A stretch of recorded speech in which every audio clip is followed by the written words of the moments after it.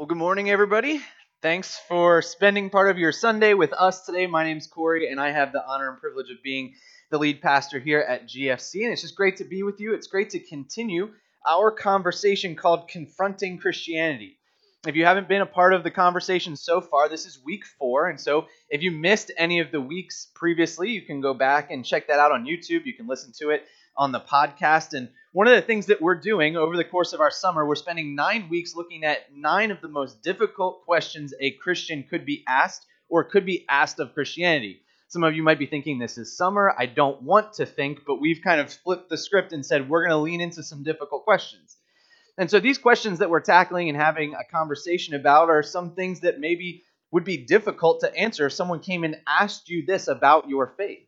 They probably wouldn't be the simple answers. If somebody walked up to you and asked you this question, it wouldn't be so easy just to come up with an answer right off the top of your head. You might have to process and ask more questions and figure it out. And so what we're saying is we want to be able to address these questions and have a good answer for them, or at least have a good process in answering them if someone were to ask them, or if we were to ask them of ourselves. And one of the questions that we've gone to and had a conversation about at the beginning of each week is challenging our faith bad? Is it bad for us to challenge what we believe? Is it bad for us to lean in and ask difficult questions? And I would say the answer to that is absolutely not. That we should ask difficult questions, and if our faith can't stand up to difficult questions, then we probably shouldn't believe it. And so we want to lean in. We want to, when we have doubts, ask the difficult questions, try and find the answers, at least have the conversation with somebody. And so that's what we've been doing over the course of the last 3 weeks, this week, and then we've got 5 more coming up. And so this week's question that we're going to focus in on is, does religion hinder morality?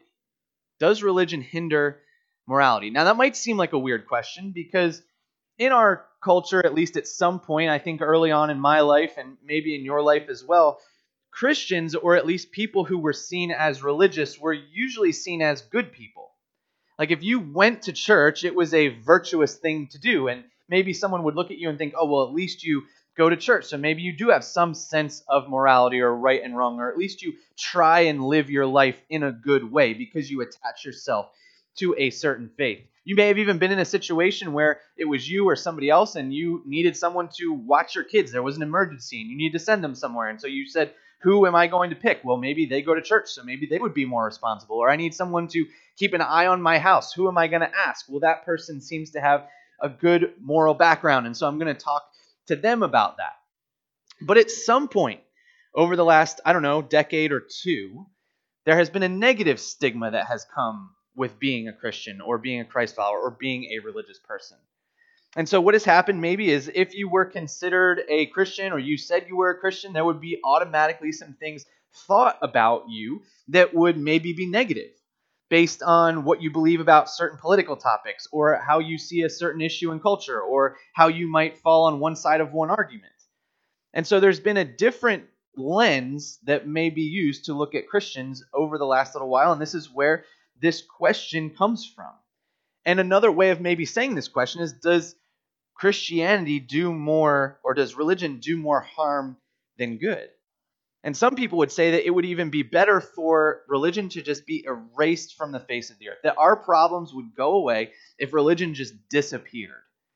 And so what we're going to do today is have a conversation about that idea and see what Jesus has to say about it, or what maybe is the problem underneath the problem within Christianity or within culture, and kind of see what Scripture has to say about that. I want to start with a quote that kind of drives this point home, or what people would see from the outside. It's from a man named Steven Weinberg. And Steven Weinberg was a 1999 Nobel Prize winning physicist. So he's a smart guy.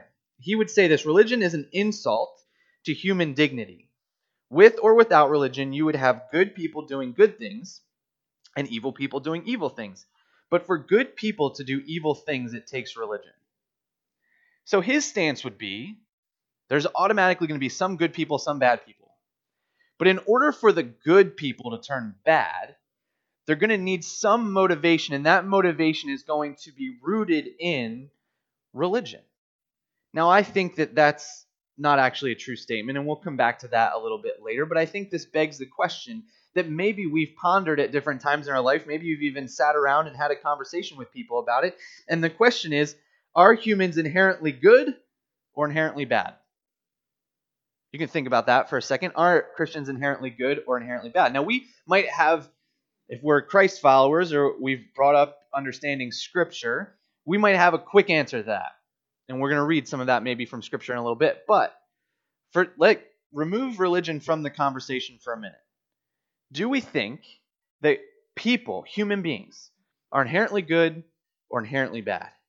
Now, again, at some point in my life, I think there would have been many people that would say, oh, humans are inherently good.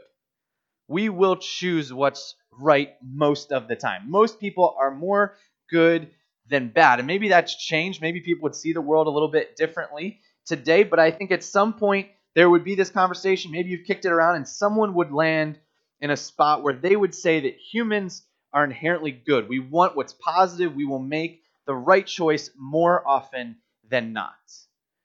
But let me give you an example. How hard is it not to eat your favorite dessert? How hard is it not to eat your favorite dessert? Let me give you an example. Right? This isn't a moral issue necessarily, but just go with me for a minute. Let's just say that you decided that you weren't going to eat sugar for a whole month. You know, beach days are coming, so you want to slim down a little bit. So you just say, I'm just going to cut sugar from my diet for a month and see what happens. And let's just say you chose your birthday month. I don't know why you would do that, but let's just say you did it.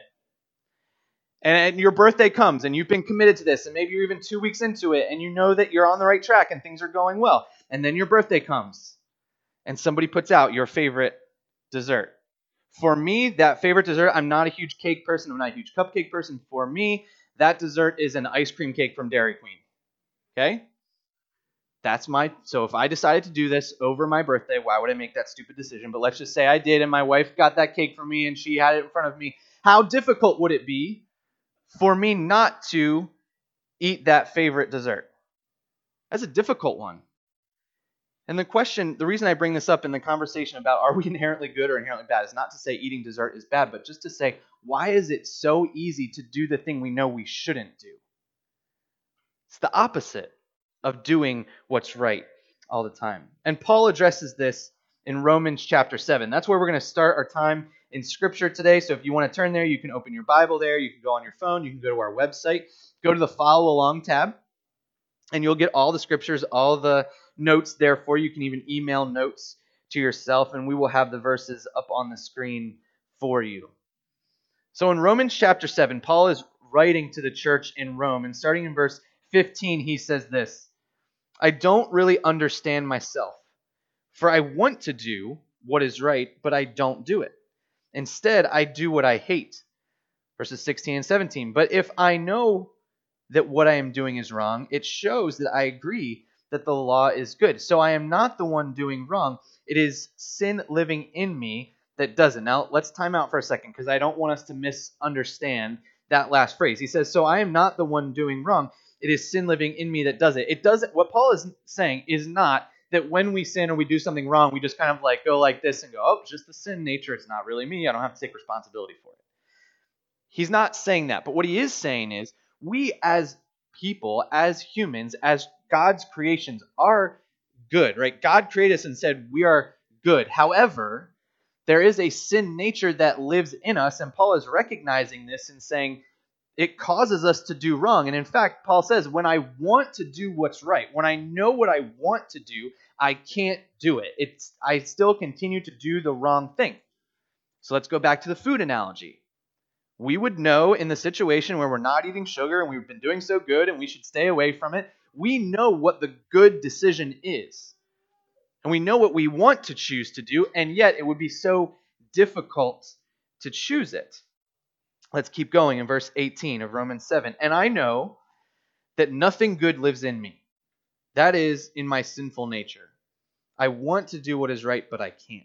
I want to do what is good, verse 19, but I don't. I don't want to do what is wrong, but I do it anyway. Verse 20, but if I do what I don't want to do, I'm not really the one doing wrong. It is sin living in me that does it. It says we're good creations of God. It's good. We reflect his image, but we have this problem where sin lives in us and we just can't stay away from it. Let me give you a few more examples of this that maybe you could identify with to help us understand what's going on. Maybe you said this, I will not eat that second donut.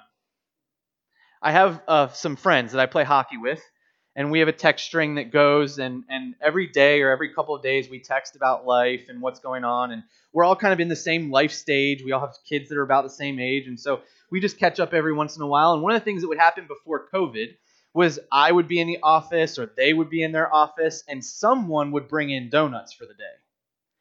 Now, this doesn't happen anymore, unfortunately, but this is what we would go through. And the conversation would start on our text string. How do I get that second donut without looking like the fat kid? Right? That was the process. How do I go back, get a second, get a third without people realizing and recognizing what's going on? So we would text about this and like, what's your strategy, right? Do you wait till lunchtime and try and sneak one in your lunchbox so nobody knows, right? You know you're going to go for one. How does the second one happen? How easy is it to eat the second one? Again, same idea as the cake analogy, but we say we're not going to eat the second one. We say we're not going to go back for more, but if they're just sitting there, I mean, someone's got to eat them. Some kid in Africa would love to have that, right? But we would need it. We need to have it. We need to have another one. What about this one? I will get up early and work out tomorrow.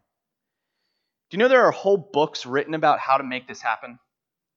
They all talk about how to remove the obstacles that would stop you from getting out of bed the next morning. So they'll say, maybe you need to wear the clothes that you're going to work out in to sleep in. So that when you get up, it's like you're going to get up and work out. You're going to have to shower afterward anyway, so you might as well wear those clothes. So you don't have to get up and change. You just roll out of bed and go.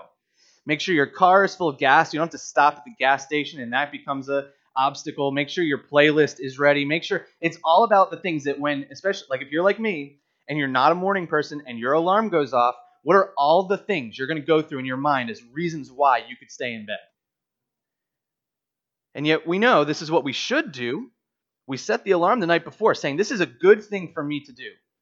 And yet when we wake up the next day, we don't want to do it. Maybe you can identify with this one. I will only watch one more episode. Becomes 2, becomes 3. Going to bed at 11 becomes going to bed at 1:30, right? But there was a cliffhanger I have to know. So then it becomes one more episode. What about this one? I will save that money for retirement. Yeah, but there's this thing and it's on sale or it's a really good opportunity or whatever. Listen, none of these things that I even listed are moral issues necessarily. But the point is to show us that what we want is not exactly what's best for us. And when we look at all of these situations, we know what we should do, we know what we could do, and yet the easy thing is to go the opposite direction and to do what we thought we shouldn't do or that we said we weren't going to do. Here's what I want us to understand about this idea of having to do with morality. If humans are inherently good, self-control would be easy because what we want would be what is best for us and others around us. Let me say this one more time because it's kind of wordy. If humans are inherently good, self-control would be easy because what we want would be what is best for us and others around us. See, when we ask this question about does religion hinder morality, the opposite side of that is to say that humans can rightfully define what morality is. We can rightfully define what is right and what is wrong. And in some cases, humans can do that. There are people who are not religious who can look at something and say that's wrong and that's right, and they would be correct. However, when it comes down to it, humans at our hearts are inherently sinful. And so the argument that I would make today is that we can't actually always measure what is right and what is wrong based on human standards. And I think there's a bit of dichotomy that is created between culture and between what Paul teaches us. What culture might teach us is that humans are inherently good and yet evil exists. Think about it from this perspective. If humans were all inherently good, why would evil exist? Because some maybe had gone the wrong way, fell off the wagon, made bad decisions. But ultimately, more good would exist in the world if humans are inherently good. But what Paul teaches us is more of what we see that I think is true, that humans are inherently sinful and yet good exists. So if we go that direction, if humans are inherently sinful and yet good exists, that says to me that there has to be some outside influence causing that good to happen or helping humans understand what good actually is. If we go back to that quote that I gave you earlier about the idea that what it takes for good people to do wrong things is religion, I think is way oversimplified. And I think that we could come up with a pretty good list of things that would cause good people to do wrong things. And so I put a few of them together in a list that we could just kind of walk through together. The first thing I thought of was greed. People do bad things because we get greedy. We see success, we see what we could create, we see the amount of money that we have when we didn't have it before, and we get greedy wanting more. That can cause us to make bad decisions. We could do that for fame. We want part of the spotlight, which means somebody else has to not have part of the spotlight, and so we make poor decisions because of that. We have pride in who we are, or being right and wrong, or what people think about us, and so that can cause us to do wrong things. We could be looking for revenge. We could have been a quote-unquote good person, and then we got hurt by somebody else, and so we decided out of revenge we were going to do something that was wrong. We get angry, and so in that situation we just decide we decide to do something wrong because we get angry in a certain situation, and maybe even status causes us to make poor decisions. Now here's what I'll say. There are plenty of situations in history, even today, where people will use religion or maybe even Christianity to chase these things. Chase greed, fame, status. And people have made bad decisions and done terrible things in the name of religion and even in the name of Christianity. But I would say also that there are plenty of reasons, and we could go on and even put more things on the list, of things that cause people to do wrong things. And for some of us, it's different than others. What causes you to sin might be different than what causes me to sin. It's all a temptation, but sometimes we have different things that cause us to sin more quickly. It's not necessarily religion. It's just this idea that we as humans are flawed. And no human can perfectly understand what right and wrong is. This idea was not unique to Paul. And in fact, Jeremiah has a conversation about this too. We're going to go to Jeremiah chapter 17. And we're going to start in verse 5. Verse 5 says this. This is what the Lord says. Cursed are those who put their trust in mere humans, who rely on human strength and turn their hearts away from the Lord. Verse 6. They are stunted shrubs in the desert with no hope for the future. They will live in the barren wilderness, in an uninhabited, salty land. Let's pause there for a second. This is heavy stuff from Jeremiah. But what's he saying? If we put our trust only in humans, let's apply it to our conversation. If we put our trust completely in humankind to define what morality actually is, what Jeremiah would say is that you are like a stunted shrub in the desert with no hope for a future, living in barren wilderness in an uninhabited, salty land. It's like the life that it's going to run out. Like at some point you're going to hit a brick wall. It's not going to go well because humans can't be the thing that we trust in the most. Then he goes on in verse 7. But blessed are those who trust in the Lord and have made the Lord their hope and confidence. They are like trees planted along a riverbank with roots that reach deep into the water. Such trees are not bothered by heat or worried by long months of drought. Their leaves stay green and they never stop producing fruit. Verse 9, and maybe you've heard this one before. The human heart is the most deceitful of all things and desperately wicked. Who knows how bad it is? What we might have a conversation about from culture is how humans can decide what morality is. But Scripture actually teaches the opposite. And both Paul and Jeremiah in these passages look at themselves and look at others and say, there's no way that I should be the one deciding what right and wrong is. So then the question is, where does our morality come from? And understanding this from Jeremiah, we would say that morality can't be rooted in anything if humans are the standard. Well, why is that?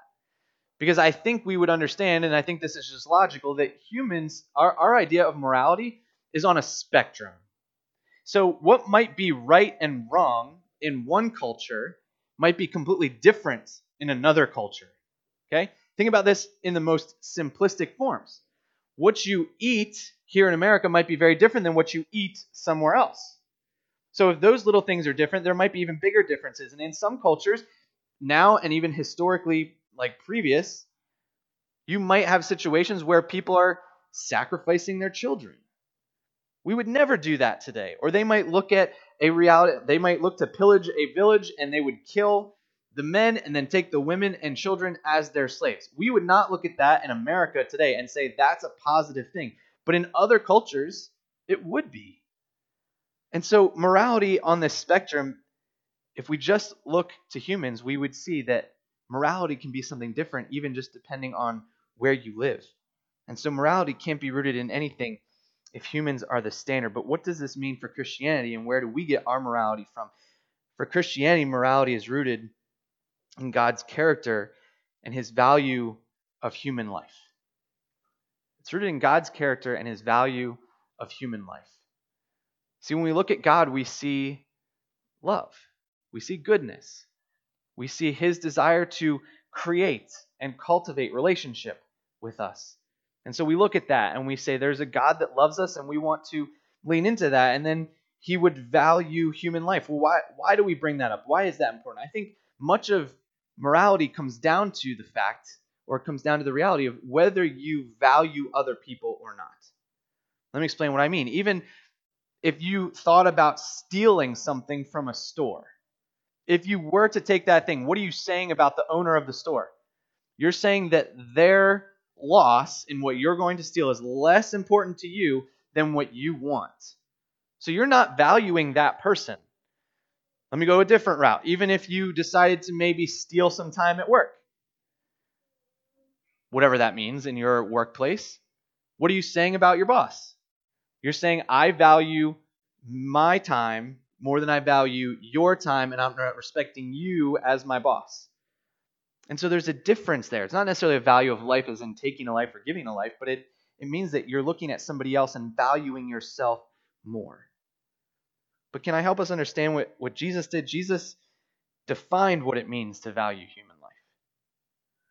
Because of the way that he would interact with people around him, because of the way that he would care for those that he came in contact with, and the way that he would live in a way where anybody could come to him, anybody could have a conversation with him, anybody could be healed or uplifted by him, and then even in becoming a human and dying for humans. Jesus defined what it meant to value human life. I want to go to one more passage this morning, and it's Matthew 19. And maybe you've heard this passage before, but I want to look at it in a little bit of a different lens. Matthew 19, verse 13 says this: one day, some parents brought their children to Jesus so he could lay his hands on them and pray for them. But the disciples scolded the parents for bothering him. Now let's pause again for a minute. When we look at this passage, we rightfully would think, how dare the disciples shoo these children away? Now I get it, right? If the kids are being annoying and whatever, you might say, go play somewhere else, right? But they scolded the parents for bringing them. Now, in our culture today, we put a lot of time and energy into our kids. We put a lot of time, energy, and resources into our kids. We want them to have the best experience as a kid, right? So we send them to camps, and we pay for them to go over here, and we find the best school, and we do all of this stuff so that we can just think about, get into like travel sports and all kinds of stuff, right? And we pour money into our kids, and we continue to live our life sometimes around our kids' schedules, right? And now I'm a parent. I'm not saying it's good. I'm saying I do it too. But like, this is what we think about. The opposite was true in Jesus' culture. In fact, if you had a child that was born with a disformity, you could just leave them and let them die somewhere. Children were not valued in this culture the way that we value them today. Now, these parents valued their kids because they brought them to Jesus. But when the disciples say, get the kids out of here. That was a normal response in this situation. But what does Jesus say in verses 14 and 15? It says, "But Jesus said, 'Let the children come to me, don't stop them. For the kingdom of heaven belongs to those who are like these children.' And he placed his hands on their heads and blessed them before they left." Not only does Jesus say, "Let them come to me," not only does he encourage that, but he says, the kingdom of heaven is going to belong to those who are like these kids. He elevates them. He brings them into the spotlight rather than rushing them away or pushing them off to the side. See, what we know about what Jesus did was he elevated those who were seen as less important. He would hang out with tax collectors, prostitutes. He would go and he would heal lepers, even though they were the outcast. And so Jesus decided that he would be, when he came to earth, he would be the picture of morality, and he would elevate what it meant to value other people. There's another quote I want to share with you this morning that comes from a man named Alex Rosenberg. And he said this in 2012. He wrote an article and answered these questions, and he's a philosophy professor at Duke. So again, another very smart person, but he just kind of had a series of questions that he answered from a atheist perspective. So the first question is this, and this is an obvious answer. Is there a God? He said no. What is the purpose of the universe? There is none. What is the meaning of life? Ditto, meaning there is none. Why am I here? Just dumb luck. Does prayer work? Of course not. Is there a difference between right and wrong, good and bad? There is no moral difference between them. Then why should I be moral? Because it makes you feel better than being immoral. So listen, let's go back to our question, right? If someone were to come to you and say, does religion hinder morality? Does it do more harm than good? The question would be, well, where do you get your standard of morality? Where does it come from?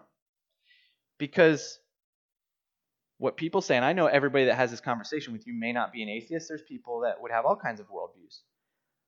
But from the perspective of if we just remove religion from the equation, the answer would be that there is no moral difference between right and wrong. Because there's no standard. And so if you decide to be quote unquote moral, what's your motivation for that? Well, you just want to feel better than if you did the wrong thing. But let's be honest about that for a minute. Doesn't it feel better to do the wrong thing sometimes? Doesn't it feel better to go take 4 donuts when your coworker only got 1? Sometimes. So you can't even make that perspective, like you can't even look at that and say, okay, well, I want to do what's right. That always makes me feel good. Sometimes the opposite is true, and doing what's wrong makes us feel good. And so the question is this, what's my morality motivation? What motivates me to do what's right or what's wrong? Is it simply to say, I'm going to feel better because I did what was right? Or for maybe us as Christians, is it that I want to look like Jesus? I want that to be my morality. I want that to be the motivation for why I do what I do. And I think that this is true. The greatest measure of morality is rooted in Jesus. That's where we find what it means to be rooted in morality and understand what morality actually means. So to answer our question, let's go back to that one more time. Does religion hinder morality? I think there's 3 answers we can kind of come up with. The first one is this: humans cannot define what is moral because it's a spectrum. Human opinion, human feelings change all the time, and what is moral today might not be moral tomorrow, or what wasn't moral 30 years ago is moral today. So it's a fluid scale. We can't define that. There has to be a quote-unquote measuring stick. There has to be something where we say, this is exactly how we figure out what's moral, and it has to be universal for everyone. Humanity doesn't provide that. But Jesus is the greatest example of what it means to be moral. And so if someone were to have this conversation with you and they were to ask this question, I'm assuming that they would think morality or religion hinders morality because of what they've seen humans do.